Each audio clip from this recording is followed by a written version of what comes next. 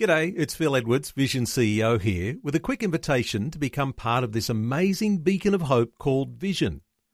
Together we can put our love into action to help people of all kinds build or rebuild their lives on the truth of God. Please consider the part you can play during our upcoming Visionathon appeal, remembering that it's your support that makes Vision possible, including this podcast. Jesus said, "If you hold to my teachings, you are really my disciples. Then you will know the truth, and the truth will set you free." Abishai, one of David's mighty men, had a spear. He lifted it against the Philistines and defeated them. Benaiah, another of David's great warriors, plucked a spear out of the hand of a huge Egyptian man. Then he used the same spear to overthrow the Egyptian. We have a spear. It is spiritual authority over the powers of darkness in Jesus' name. Jesus received authority from the Father and delegated it to the church. The meaning of the word authority is power of influence that has been bestowed by another. For example, a road worker holding a traffic sign doesn't have physical power to stop cars and trucks, but he has authority to do so. And traffic comes to a standstill when he holds up his hand. We have been given authority over demons, sickness, and everything that exalts itself against Christ and His cause on earth. It's one thing having authority, it's another thing to use it. Do you, like Abishai, need to lift up your spear today?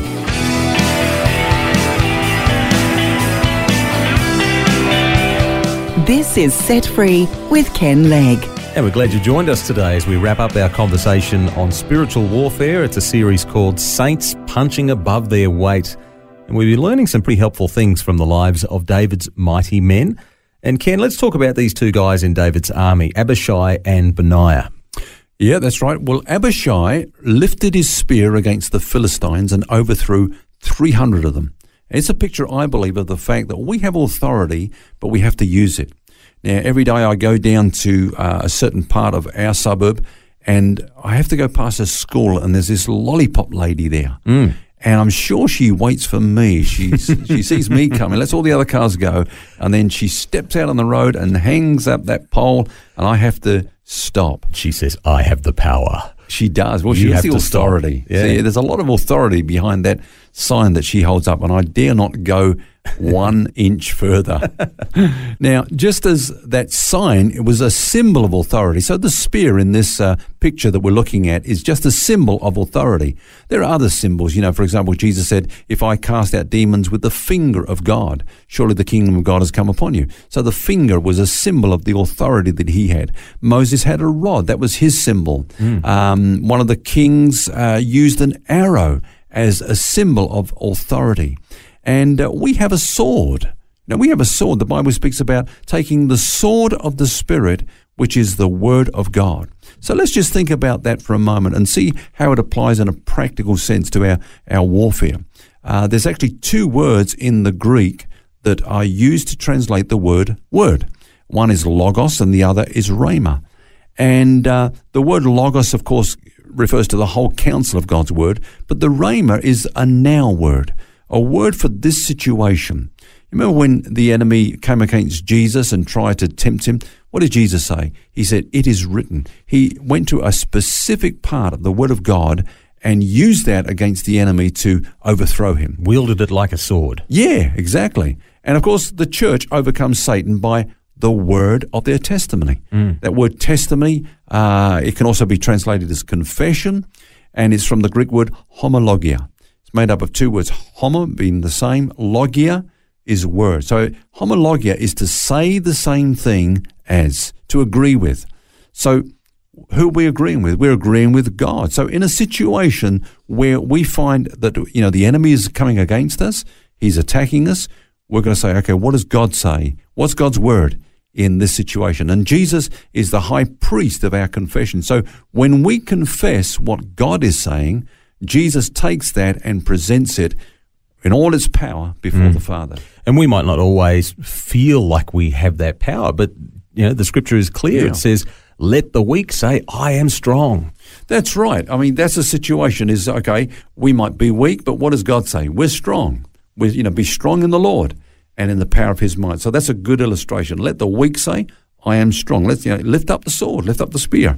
Here's another one. You might feel the whole world's against me. Well, what does the Bible say? If God be for me, who can be against me? It doesn't say I think I'll go and eat worms. That's exactly right. And so that's lifting up our spear or lifting up our sword. We may feel rejected. Are we going to mope and complain that nobody loves me? No, the Bible says we are accepted. We're not rejected. That's God's word. That's the Rhema word for us in that situation. Now, here's a common one. We often say, I can't do this. I can't go on anymore. I can't cope anymore. The Bible says I can do all things through Christ who strengthens me. That's lifting up the spear. What a great promise.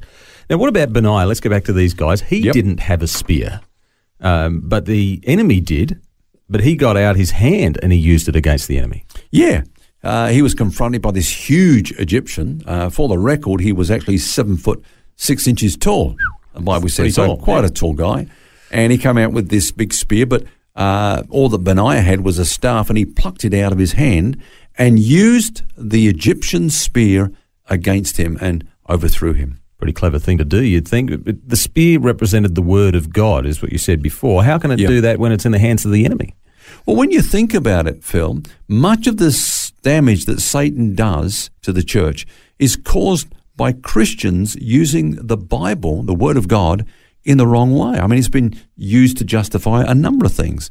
For example, husbands, love your wives, but wives, submit to your husband. How many husbands have used the Word of God to abuse and crush their wives? Here's another example. We can take a verse that says that we submit to our leaders to actually turn that around to controlling people under our care and demanding unquestioned obedience. But it's using the Word of God, but really it's the enemy that's using God's own sword to come as a weapon against his people. Because it's taken out of context. Absolutely. And you could say every week the Word of God is used to minister condemnation to people. Paul said that when people preach the Old Covenant, for example, they're in fact ministering death to the very people of God. So the Word of God is not bringing in life, but death to people. So that's the sword of the Spirit, but it's a dangerous weapon when it falls into the wrong hands. And so the enemy can take God's Word and use it in a destructive way. Yeah, when you think of it as a sword, it can be used like that. And it's scary to think that Satan can use God's own Word as a weapon. Yeah, and probably the way that he does do that best of all is through condemnation. But this is an incredible analogy that we're looking at. Benaiah took that weapon out of the Egyptian's hand and then used it against him. Now, this is what we read in Colossians chapter 2.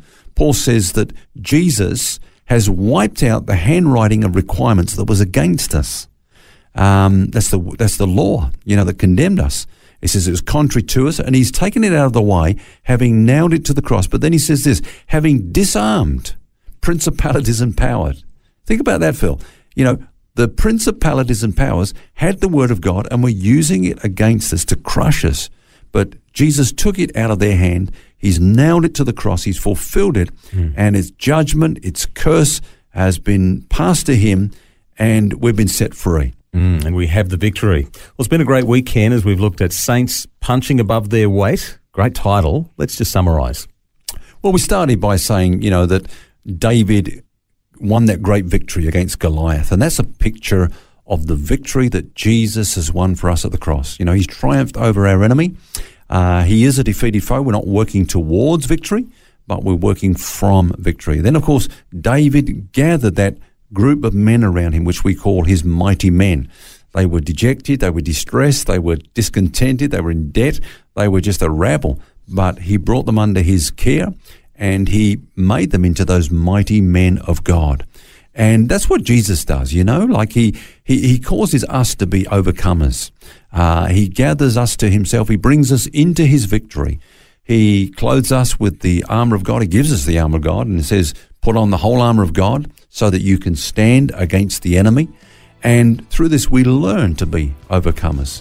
The Bible says that they overcame Satan. They overcame Satan by the blood of the Lamb, by the word of their testimony, and because they did not love their lives unto the death. And I guess that makes them saints punching above their weight. Indeed. We're no match for the enemy in our own strength, but when we stand in that finished work of Jesus, in the victory that he accomplished at the cross, we are saints punching above our weight.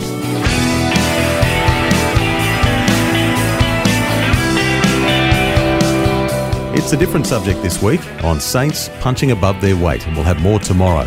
Until then, remember, you don't have to carry that baggage. God wants you to be set free. For books, DVDs, small group studies and other resources from Ken Legg, including the book This is the Life, which features topics from today's message, visit the Vision Christian store at vision.org.au. That's vision.org.au.